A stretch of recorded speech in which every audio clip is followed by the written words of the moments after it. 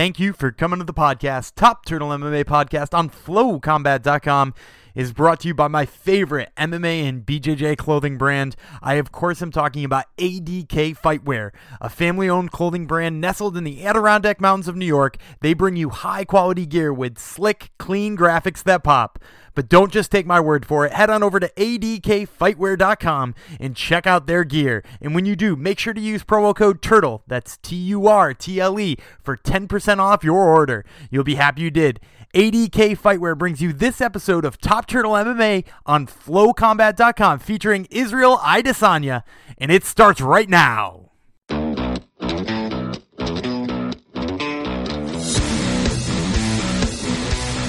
This is Daniel Gumby Breland with Top Turtle MMA on FlowCombat.com, and we have the pleasure today of speaking to Israel Adesanya, who fights Marvin Vettori at UFC on Fox 29 in Glendale, Arizona on April 14th. Israel, I want to start today by talking about your meteoric rise in popularity over the last couple of weeks. The UFC seems to be putting plenty of marketing behind you.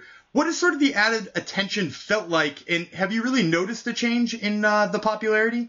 Yeah, definitely. I mean, you can't help but notice it, but I keep saying I keep the same energy because I've expected all this to happen for a long time. But I took my time to get in the UFC, and I prepped everything, you know.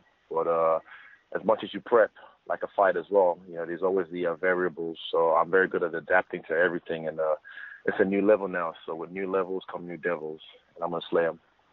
Yeah, and so that's such a good point, too, that you sort of felt like you were ready for this. Have you ever had any guidance with publicity? Because we got to say we're absolutely blown away with the way that you deal with it. Like I said, it's just, for me, I visualize a lot, and I get caught daydreaming even since school.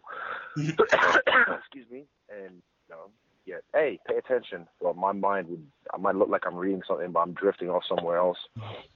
And, over the last few years, I've just daydreamed and visualized about all this shit happening right now, because this is what I wanted to do for so long. So I can't help but do that. And when you do that, eventually when it happens, it just feels like a memory. It just feels like, oh, this is deja vu. I've been there before.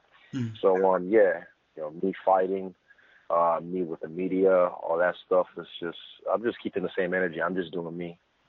We absolutely love that, too, because you can tell sort of there's so many, Conor wannabes out there nowadays. It's nice to see somebody who what they're doing is super real. I want to talk about one of the things you did after your last win, because it definitely spiked a lot of people's curiosity. Right after the win, you were seen mocking the pee on the cage, and obviously the post-fight interview led to, a little bit more of what you meant by that. Did a UFC official ever say anything to you about that? And sort of, is that a plan going forward that's going to be your thing? Not really to my face, but they told my management that we handle a lot of sponsors, millions of dollars worth of sponsors. So for him to be pretending to whip his dick out and shake it and pee everywhere or whatever, it's not really a good look. But to me, how I see it is, fuck, what are the sponsors worried about? Me pretending to whip an imaginary dick out and pee everywhere to mark my territory, or they're just watching me beat the fuck out of a dude with his own blood, so the referee pulled me off it.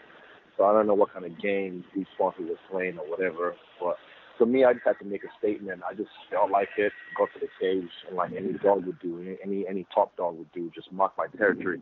And that's what I did. My stench is still there. Whenever I get into that cage, I can still. I'm sure I'll feel my stench still there, so it's going to stay there for a long time. And if I do it again, I do it again. I just go with the mood. Yeah, I absolutely love it. So another thing that's sort of been lighting up the internet as far as your popularity goes is you walking around in a shirt that says "Good Cunt." Now, I understand that in New Zealand that means something a little bit different than it does in the U.S., or at least it's used a little bit more flippantly. But sort of what is the origin of that shirt? And is that sort of an Israel Adesanya exclusive, or is that something we see all the time out there? That's an Engage Industries exclusive. My main sponsors are Engage. They've been looking after me for a while, so I keep it 100 with them, and they keep 100 with me. So the shirt was just a parody of a famous, very famous high fashion brand. and it's GC, so that's like good cunt. And they just made a shirt out of it, and I saw that. I was like, yo, I need that a large ASAP. And I got to the hotel. I was wearing it, just chilling with my family before for the after party. And I was like, you know what, fuck it. I'm just going to wear this for the after party. So I wore my engaged slides, socks, pants, track pants, and put the shirt on. I felt comfortable. There's no need to like try to flex or wear a suit. Like I said, I'm just doing me, man. I keep the same energy. Yeah, and it certainly has blown up your popularity in addition to, obviously. Everyone comes from a cunt. Everyone loves a cunt. Who doesn't like vagina? It's the beginning of life, So I don't know why people are so offended in the States about the word cunt. Like I said, it's just a word. And it's like me looking my dick out and pretend fashion on cleaning the cake. People just get triggered so easy. And I don't know, I might be a troll, maybe. So I think that's the inner troll in me. I just like triggering people. Well, I love it. Once again, I don't mean to say that I love it after every response, but I do love that sort of attitude. Hey, I love that you love it.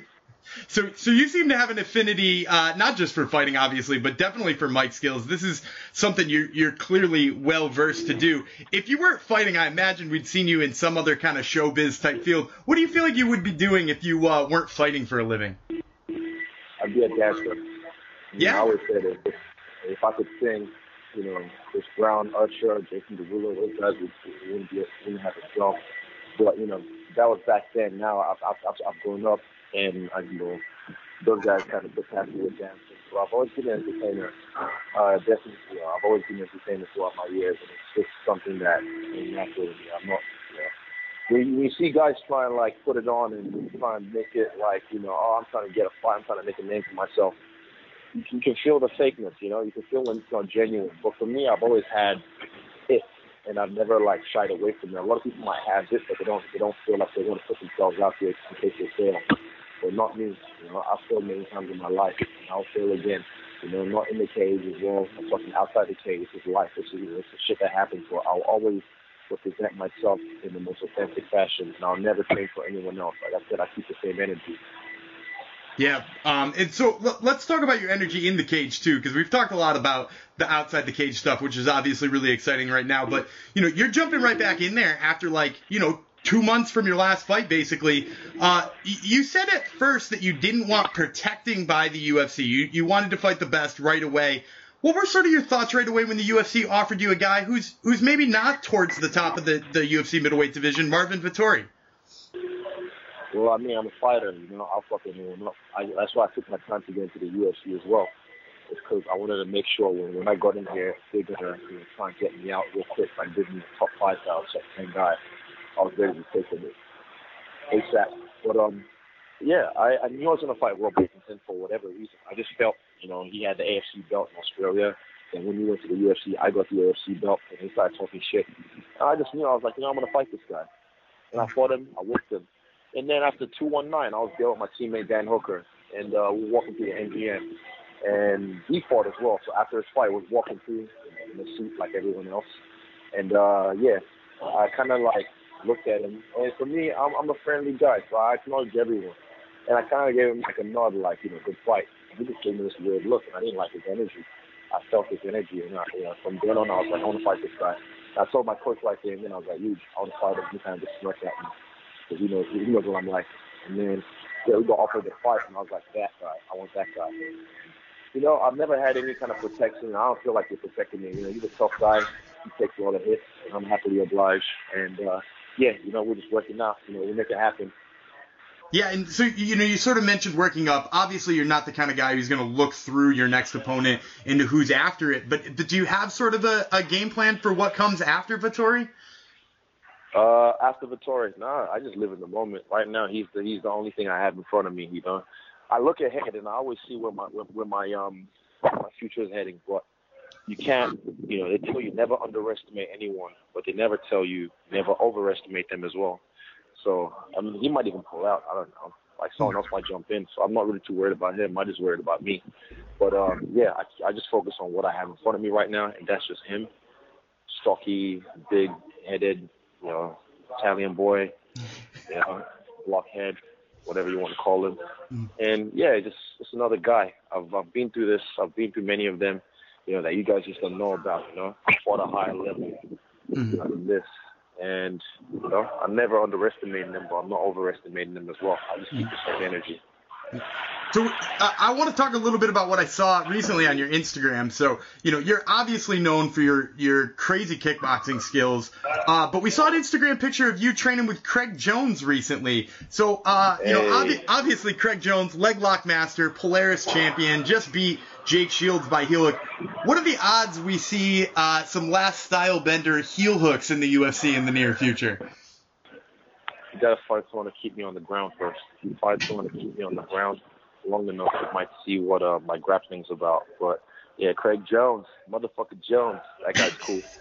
He came through, did a seminar last week at our gym, and the week before that, Josh Hinger as well did a seminar at our gym. So yeah, we're well versed everywhere. We don't realize who we are for our country because we're in a little corner of the world, a little small couple of islands called New Zealand. But people don't understand, like, we've been out here doing this shit for a long, long time. Not just stand up, the best at stand up for a while. I felt like we had our heyday, and now we're about to do it again. Well, we're about to see that stand-up in New Zealand, and we're almost to the end of this interview here, so I would feel remiss if I didn't get a prediction out of you to end this. When you step into the cage with Marvin Vettori or whoever it might be at UFC on Fox 29 on April 14th, what's the prediction for how Israel Adesanya gets it done? I'll finish him. I know that, and that's just he's flat-footed. He likes to get hit. You ever see him get hit, and he beckons people along like, "Come on, let's go." And I'm like, "All right, then. I'll punch him a few more times, knee him, kicks, whatever I want to do." I just don't see him.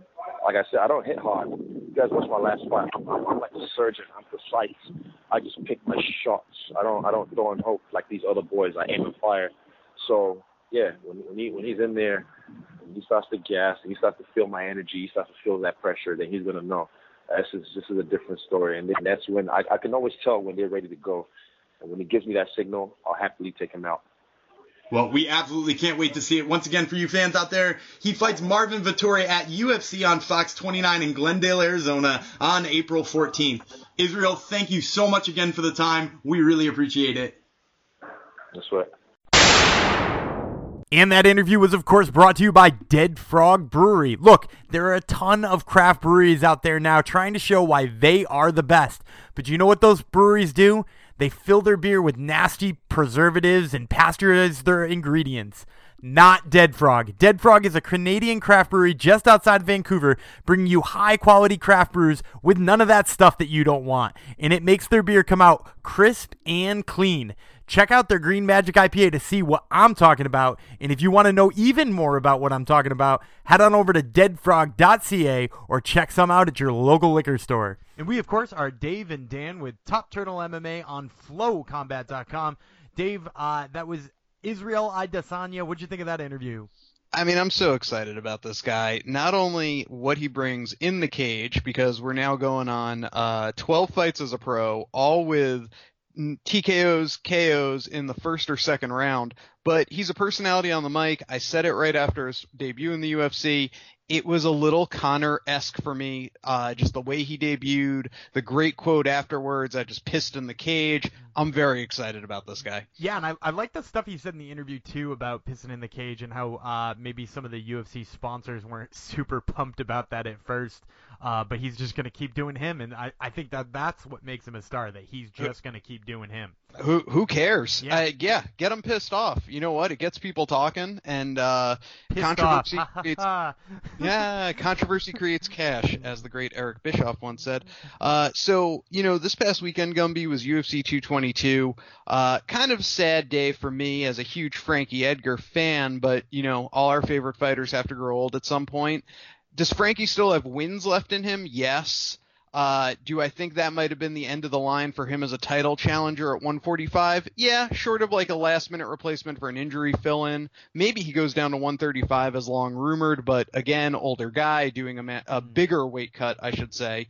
Not that he does a huge one to make 145, but you get what I'm saying. It was sad, but at the same time, it's like one door closes, another opens. It was like the coming out party of Brian Ortega. Yeah, and you know what I really loved about that fight is afterwards when people immediately started talking about Brian Ortega versus Max Holloway, I thought back to like a year and a half ago in this featherweight division, and it felt like we were just going to watch, after Conor left at least, it felt like we were going to watch Frankie fight Chad, Chad fight Aldo, Aldo fight Frankie, Frankie fight Aldo again, Chad fight Aldo again, Frankie fight Chad. And like just in ridiculous repeat over and over and over again in like a really boring fashion. Now we got two guys at the top who seem like they might be two of the best featherweights you've seen in a long-ass time in an exciting, fresh, young up-and-comer title fight. It's really, really exciting time for 45. Speaking of 45 and the complete opposite, not being an exciting time, Cyborg slays another victim, not even worth talking about. Let me tell you exactly what I thought the second kind of, I don't know, what would I call it? I guess funnest or most noteworthy moment was Sean O'Malley defeating Andre Sukumthath, however you say his name. Sukumthath! By decision, and then giving his interview lying down on the ground, writhing in pain. Yeah, and he was in a lot of pain. I want to say one of my favorite post-fight quotes, and we could probably do a post-fight quotes breakdown at some point in time, but two of them in very recent history. First of all was when Sam Alvey won at UFC Orlando, and he said, "Thank you, Florida. I love your oranges. Your oranges are fantastic." And then Sean O'Malley saying, "You know what? I fucking love you, Joe Rogan." Mm-hmm. Yeah, that was good. I mean, the kid brings a lot of personality, now 2-0 in the UFC, and one of the things I noticed, at least from the Twitter world, and we are at Top Turtle MMA on Twitter, always tweeting, very engaged there, was a lot of people were jumping all over this kid's face tattoo, very Mike Tyson-esque. Yeah, they don't seem to like his tattoo choices in general. I think it's just like the skinny kid tattoo thing people have a problem with, but it did spark our combat countdown for this week.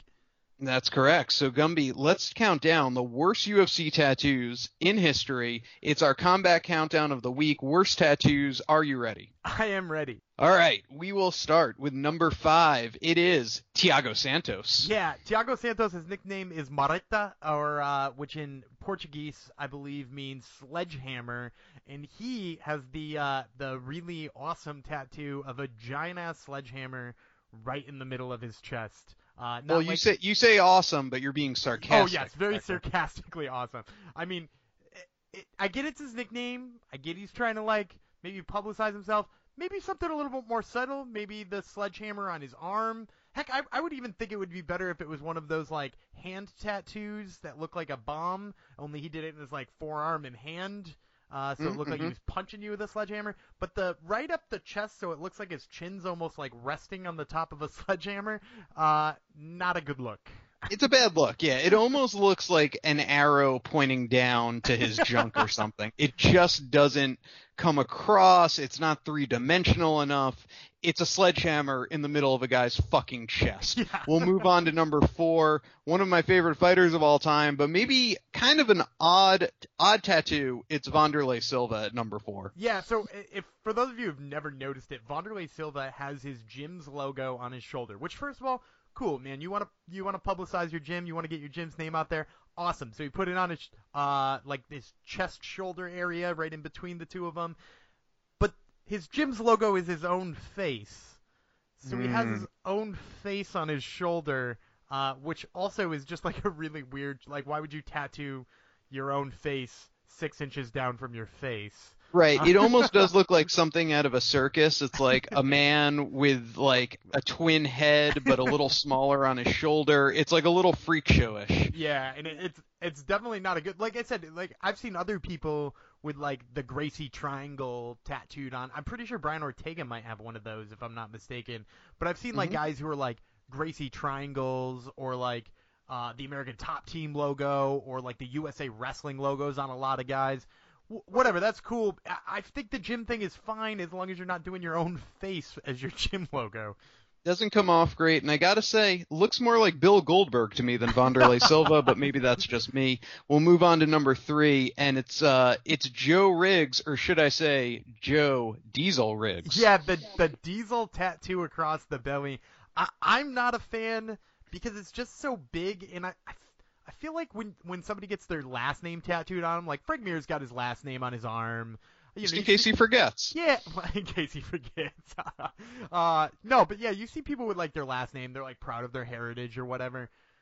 Nickname starts to get a little weird. You could have also put Darren Elkins in here because he's got The Damage written across his chest. So I guess he's got kind of a similar one, but at least his is like a cool font.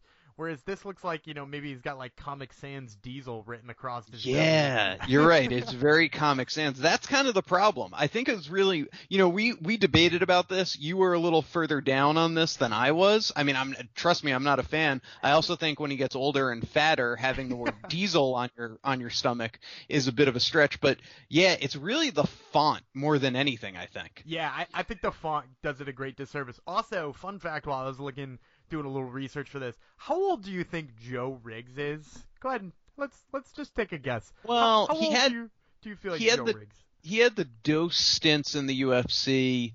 I don't know. I guess if I had gun to my head, is he like the 36, 37-ish range? I want to say he's like up there with Robbie Lawler, kind of. He's 35. I would have guessed 40. So props to you for being way closer than I was on the Joe Riggs age scale.